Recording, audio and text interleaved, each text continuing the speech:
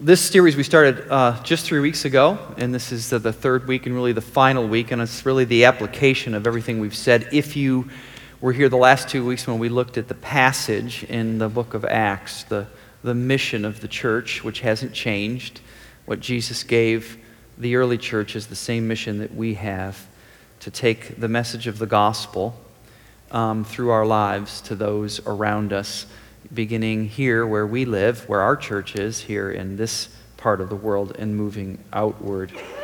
But what we want to talk about, or what I want to sort of end this with, is the title of today's message is the title of the series, which is Reach One. What does it actually look like?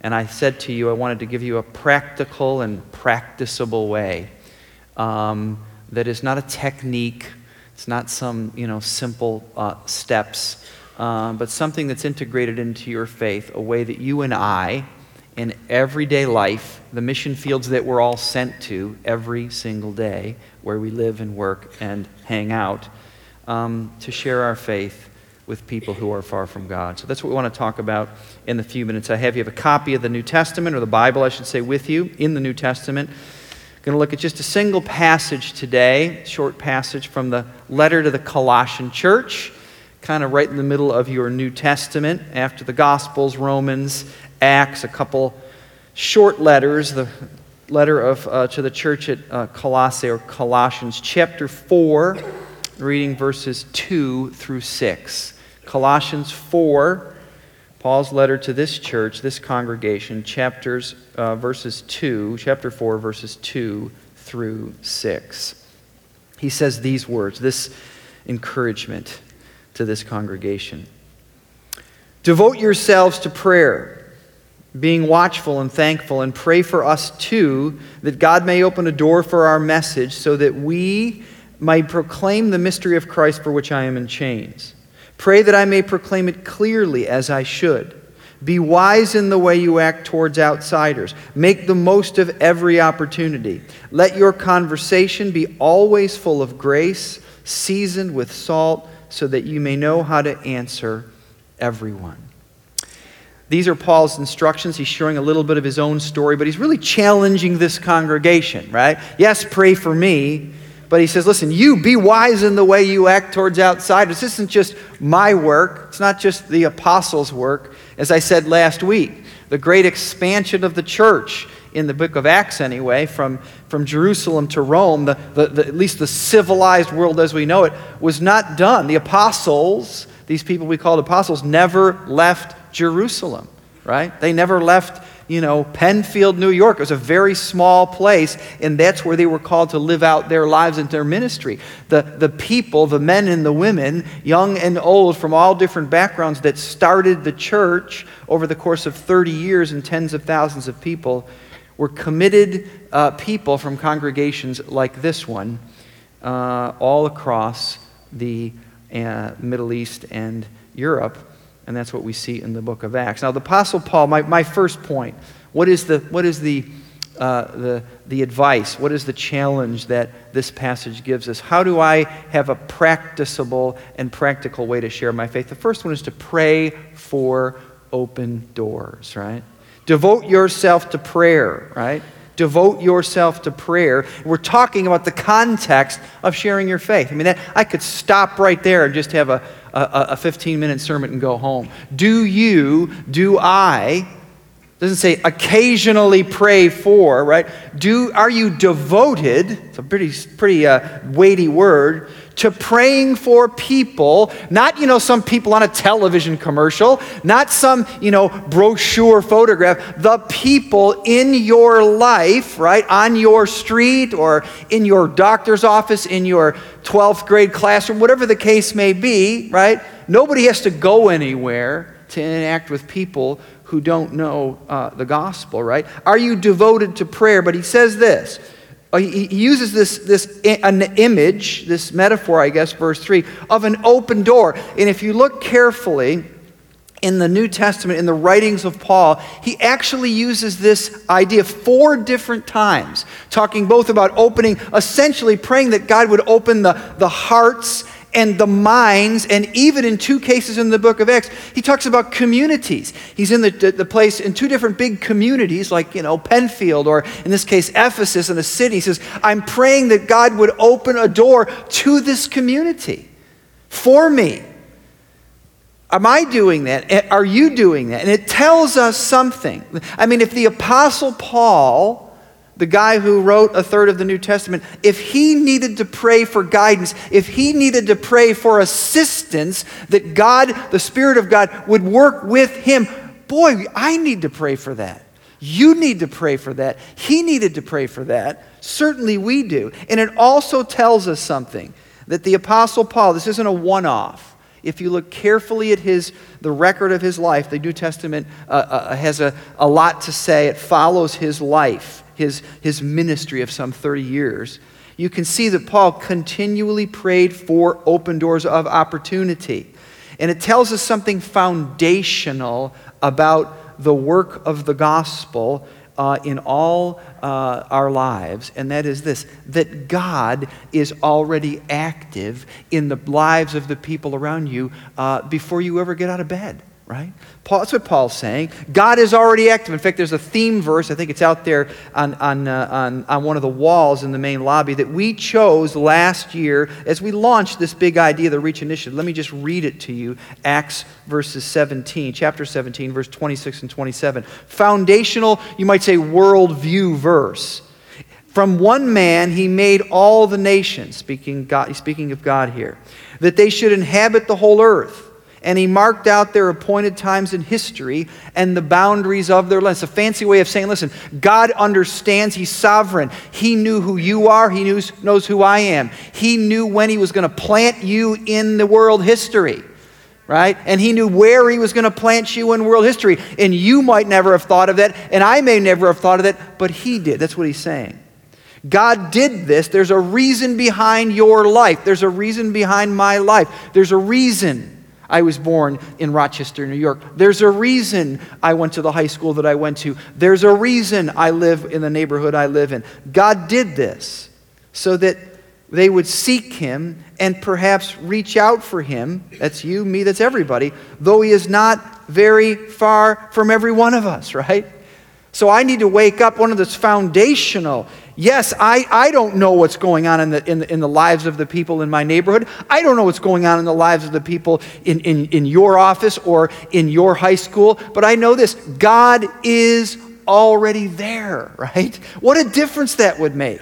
If I understood this, that God, the presence of Almighty God, no, I can't see him. No, I don't always feel him. No, it doesn't always make sense when I look at the world and go, where is God? But if you're a Bible believer, if you believe God's word, it says this, God in his presence, in the presence of his Holy Spirit, he's transcendent, right? It means he's everywhere present. He is everywhere present, and he is not very far. He's a breath away from every single person on this planet, not just the people, in the far off corners of the closed parts of, the world and the difficult places of the world, but in your doctor's office, in your high school, in your neighborhood. Think of how different it would be if you woke up every single morning, kind of what I'm encouraging you to do, with an affirmation before your feet even hit the ground and say, listen, God is here. In the places that I don't like to go, maybe it's your office, maybe it's where you hang out, it's your gym, whatever the case may be, God is already there. He's not asking you to do something, he's asking you to join him in doing something with the people that are in your life. Now, what you don't know is this.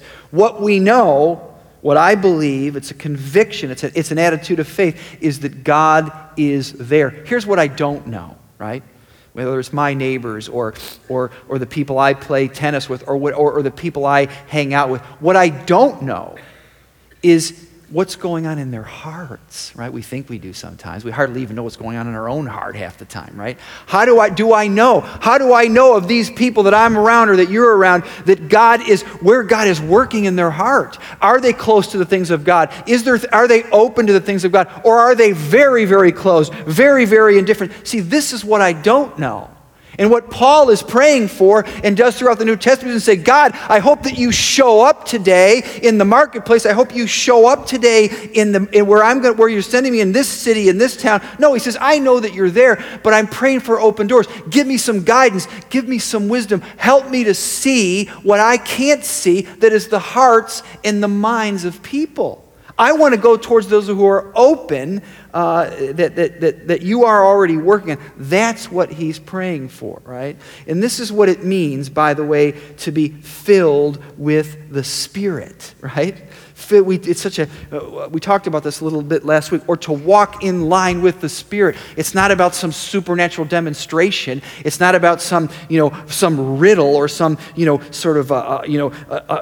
great demonstration. It's about listening to God. It's about hearing God. Romans 8 says, His Spirit speaks with our spirit and guides us and leads us. That's what it is. That's what Paul is praying for. He's praying for guidance and direction. I've said this a few times in the last month or two. I just moved into a new neighborhood. Right here, I'm a couple miles from here. And, like you, I'm getting to know my neighbors, and I've walked across the street, talked to a couple. Two have come to me, and I've got to know them. And I hope this doesn't sound creepy, but, I wrote their names down just on a little envelope, I just wanted their first names. I just want to remember who they were, 4 sets of people. And not every day, but I'm just praying for them, right? Now, I don't know them that well.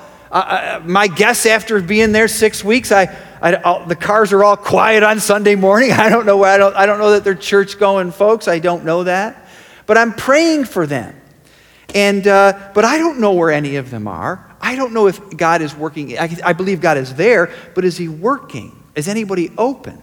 And a couple weeks ago, I was just working in my backyard with my brother was over, and I started talking to my neighbor. She's really engaged us. She was watering her lawn, and we're talking to her, and it came up. She's what do you do for a living? And so far that hasn't come up with my other 3 neighbors. That's either usually really good or bad. But I said, well, I'm a pastor, and she started to ask questions. It wasn't a turnoff to her. It was like, well, do you do this, and do you do, and do you do things at your house? And she do you have prayer groups at your house?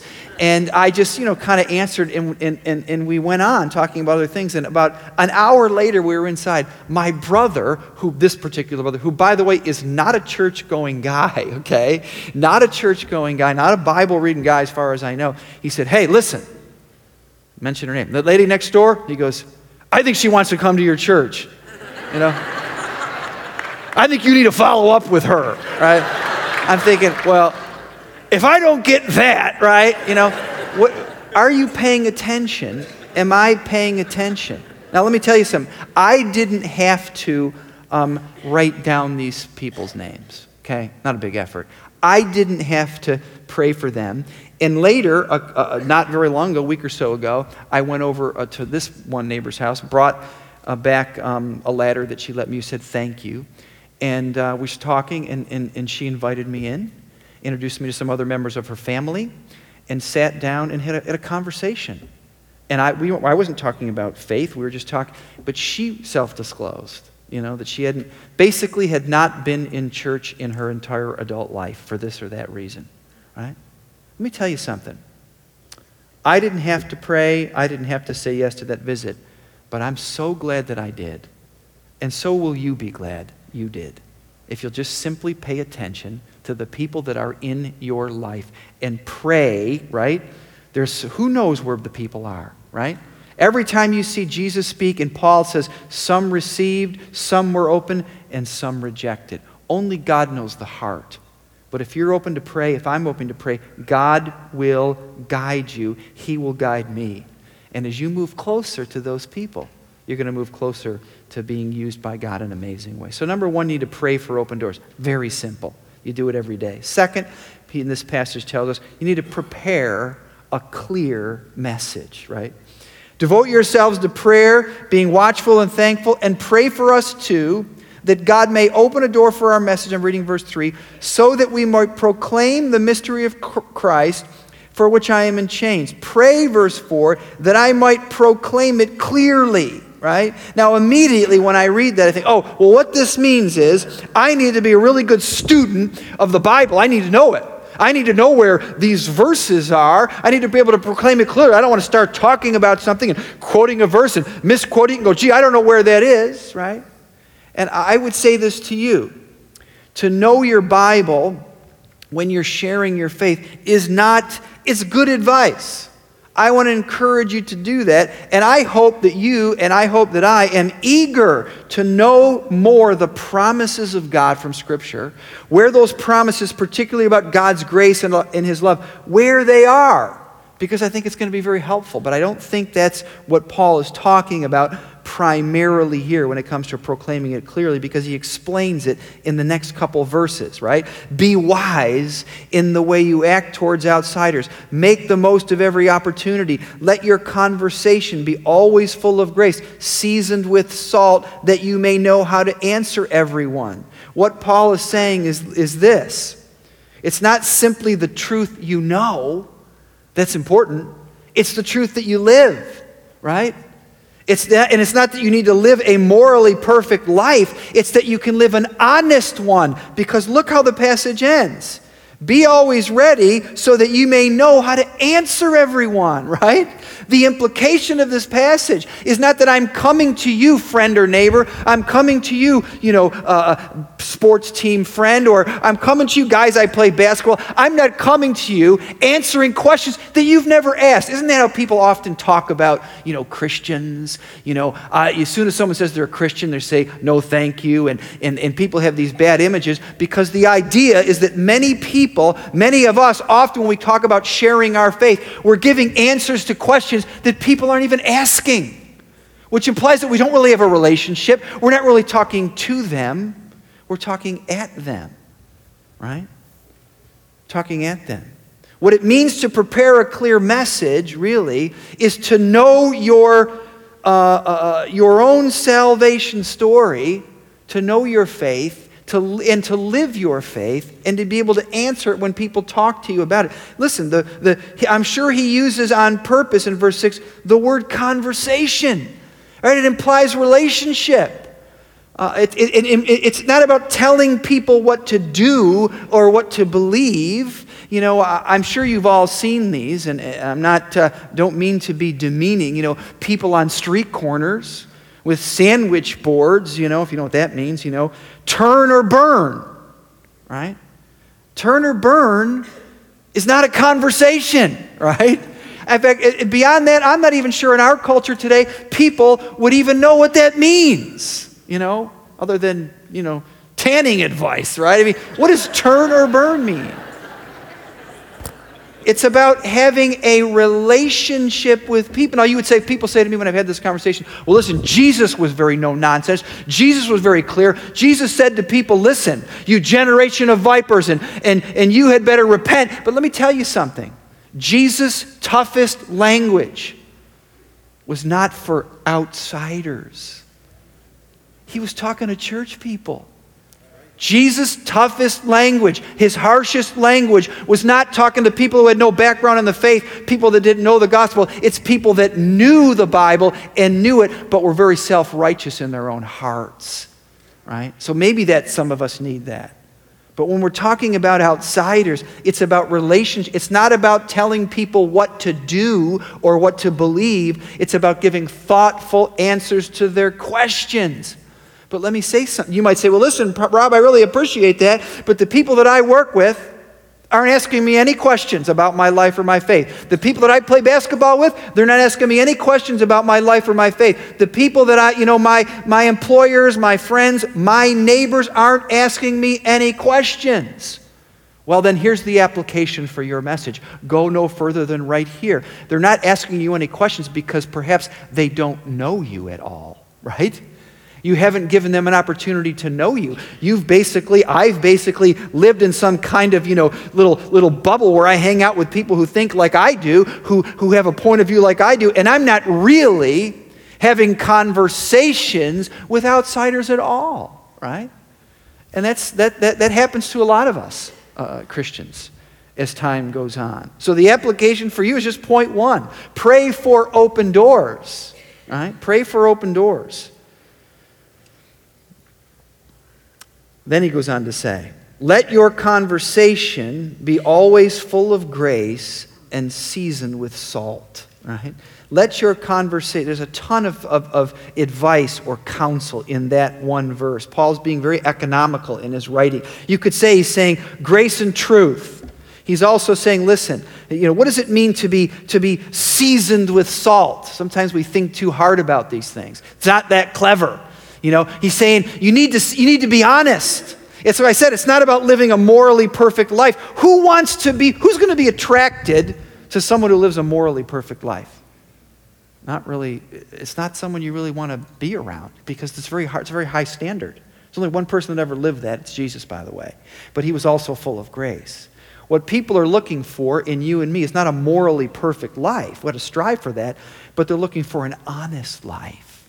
And an honest life says it's full of grace, but it's also seasoned with salt. It means, you know what? I'm going to say to you, maybe if I get to know my neighbor a little better, I'm going to say, listen, life is difficult.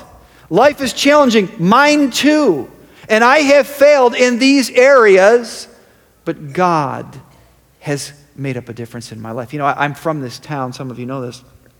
And I still, I see people, I reacquaint myself with people who I knew when I was kids. And I still have these friends. I just talked to one recently. And I've known them since I was in high school. And now they call me Pastor Rob. And after a while I want to say, listen, dude, relax. I'm the same guy you knew 30 years ago. I don't have a halo. They're like, do you live at the church? No, I don't live at the church. I live in a house just like you do. Let me tell you something. The only difference between the person you knew 30 years ago and today is the grace of Almighty God. It's what God has done for me. That I'm still a sinner. I'm still a person in process. But in my sin, in my brokenness, God's grace has come into my life, right? This is preparing a message. I had the opportunity to hang out with some people from this church. They're in a small group here at our church, and they were just talking about one of the recent sermons. And the question that came up in this small group, maybe you were in one of these last couple of weeks, was, what has God done in your life? What has Jesus done in your life? And what is he doing in your life? What has God done in your life, and what is he doing in your life? And one of the people that at this gathering, this handful of people, small group gathering, said, listen, this is a really good question, and I'm kind of frustrated about this because when I think of people asking me this question, I automatically jump to generalities and abstractions. God is, he's doing great things in my life, or he's blessing my life, or life is challenging. And she said, I'm sick and tired of answering that question with abstracts and generalities. And I thought to myself, what is God really doing in my life? And so I'm at this small group, and they said, so I want to know something, Rob. What's God doing in your life, right? And so all these people knew each other well, and I'm sort of stumbling through my answer, right? What God is doing in my life. And then someone else in the group, one of these game changers, all these were close friends. This woman said, let me tell you something. Can I tell you what God's doing in my life? Okay, sure. And she said, God is repairing my marriage. And she said, that put everybody quiet. And she said, 2 years ago, and her husband was right in the same room. 2 years ago, our marriage was this far from coming apart. And as a matter of fact, that was the second time it's happened in the course of our many years of marriage. Wow. But she said, let me tell you what God's doing. Over the last 2 years, the grace of God, a lot of grace, a lot of forgiveness, and some really good people have come into our lives. And today, September 2017, we are at one of the best places we've ever been. We're not perfect in our marriage. That's what God is doing in my life. Let me tell you something. Not only did that capture the imagination of everyone in the room, but it was almost like there was a whole new permission to talk in that room, because what this person was saying was not, listen, my life isn't morally perfect, but I'm going to be really honest. I'm going to season it with grace, or I'm going to be full of grace, but I'm also going to season it with salt. That's what people are looking for. What people are looking for are not answers to questions. They're looking for the grace of God at work in your life, but that is never going to be revealed if you don't know your own testimony, live your own testimony, and you are not able at a moment, right, to not just talk about what God has done. That's where it starts. I want to be able to say to people, and I will, listen, for me, it was originally 30-some years ago, I experienced the true forgiveness of sin for nothing that I had done, and it was profound and is profound, right? That is certainly part of the gospel. But beyond experiencing the forgiveness of sin, past, present, and future, God is still doing a work in my life today. And what people are really looking for is the grace of God, because what they're hungering for is not answers, but is God's grace. And the first place they're going to see it is in your life, if you're willing to show them what's going on in your life. You need to prepare a clear message. To prepare a clear message means to know your salvation and to live out your salvation. What God has done and what He is doing in your life. When you tell the truth about yourself in such a way, this is what I think it means to be full of grace and seasoned with salt. This is what my friend was doing this night. To tell the truth about yourself such that it magnifies the grace of God in your life, right? It's not about you. It's not about your great achievements. It's, let me tell you what God's doing in my life. He's rebuilding my marriage. He's dismantling my pride. He's unearthing my selfishness. He's chipped away at my long-standing envy for this or that. He is making me, giving me love for some people that I've had a hard time loving for. That's what God's doing in my life. And when you and I start talking that way, having a relationship with that, let me tell you something. People are going to be interested because that's what they're looking for. They're looking for access to God's grace. And they need to find it first and foremost in your life. And Paul said, listen, pray that I might proclaim it clearly. What does that mean? That I'm wise in the way that I act towards outsiders. That my conversation is full of grace. I'm not pointing to me, I'm pointing to God's grace. But it's seasoned with salt. It's honest. It's true. It's genuine. And lastly, my advice in this passage. 1, pray for open doors. 2, prepare a clear message. Know and live your salvation story. And 3, invite your friends, right? Invite your friends. Make the most of every opportunity. The underlying truth of this passage, okay, you have to check yourself, is that there is a desire to engage other people around you with the message of God's love. Now, some of you may not have that. You need to work on it. You need to pray for a desire. Maybe that. Pray for a desire. Pray for a softening of your heart. Pray for a greater appreciation of what God has done for you. That's where it begins. But there's an underlying conviction, even if you'd say, I'm horrible at it, Rob. The point is, you start with an underlying desire. Say, listen, whether it's members of your family or the people that live around you or the people you work with, there's an underlying desire to say, I want to see more people come to personal faith in Jesus, to feel and experience and to know the grace of God for the very first time in their lives, right? Do you want to know that? That's what underlies this idea. And it's not about selling people something. It's not about people joining your team. Here's the idea. It's you have a cure, right? You have a cure for something. Now, it's not cancer, right? But I would say to you, it's something every bit as serious as cancer. It's the cure to the weight of sin, right? You know what it's like to live under the weight of your own sin? Many of you remember that, know that. The people around you, don't care what kind of car they drive, what kind of life they live, they're living under the weight of their sin and the alienation and separation from God. You and I have the cure. And the cure is the Lord Jesus Christ.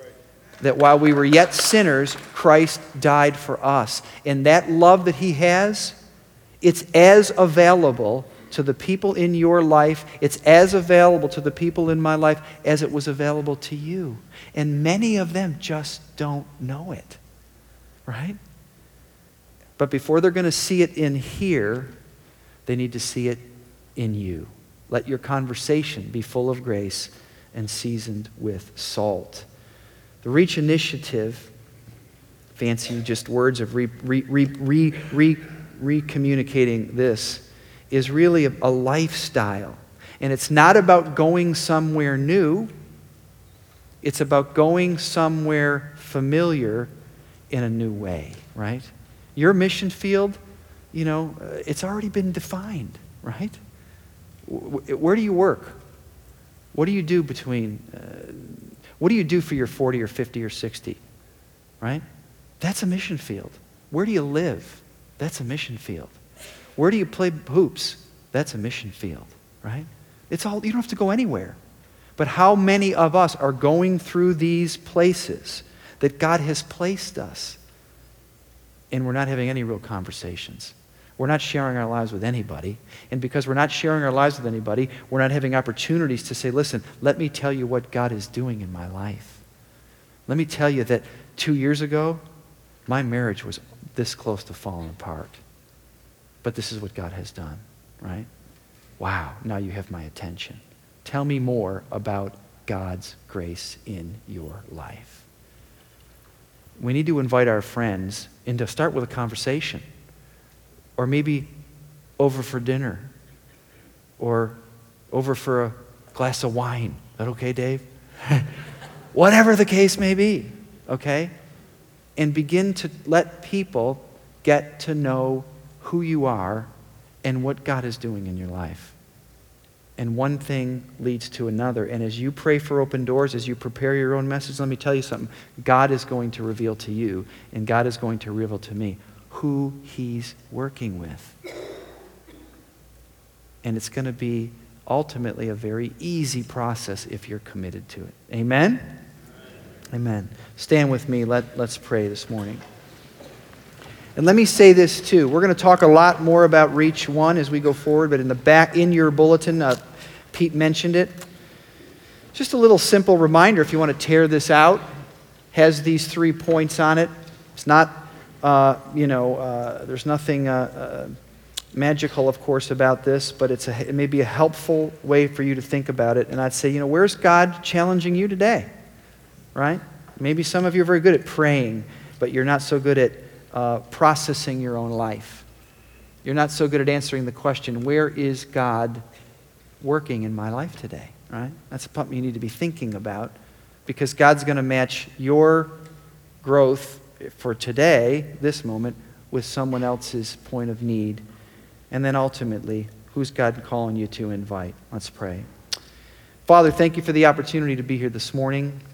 Thank you for every person in this room, Lord. There's one thing true about every Christian in this room, and that is that at some point in their past, some mom, some dad, some neighbor, some friend took a chance to share a little bit about their faith, to share a little bit about their life, to invest in them.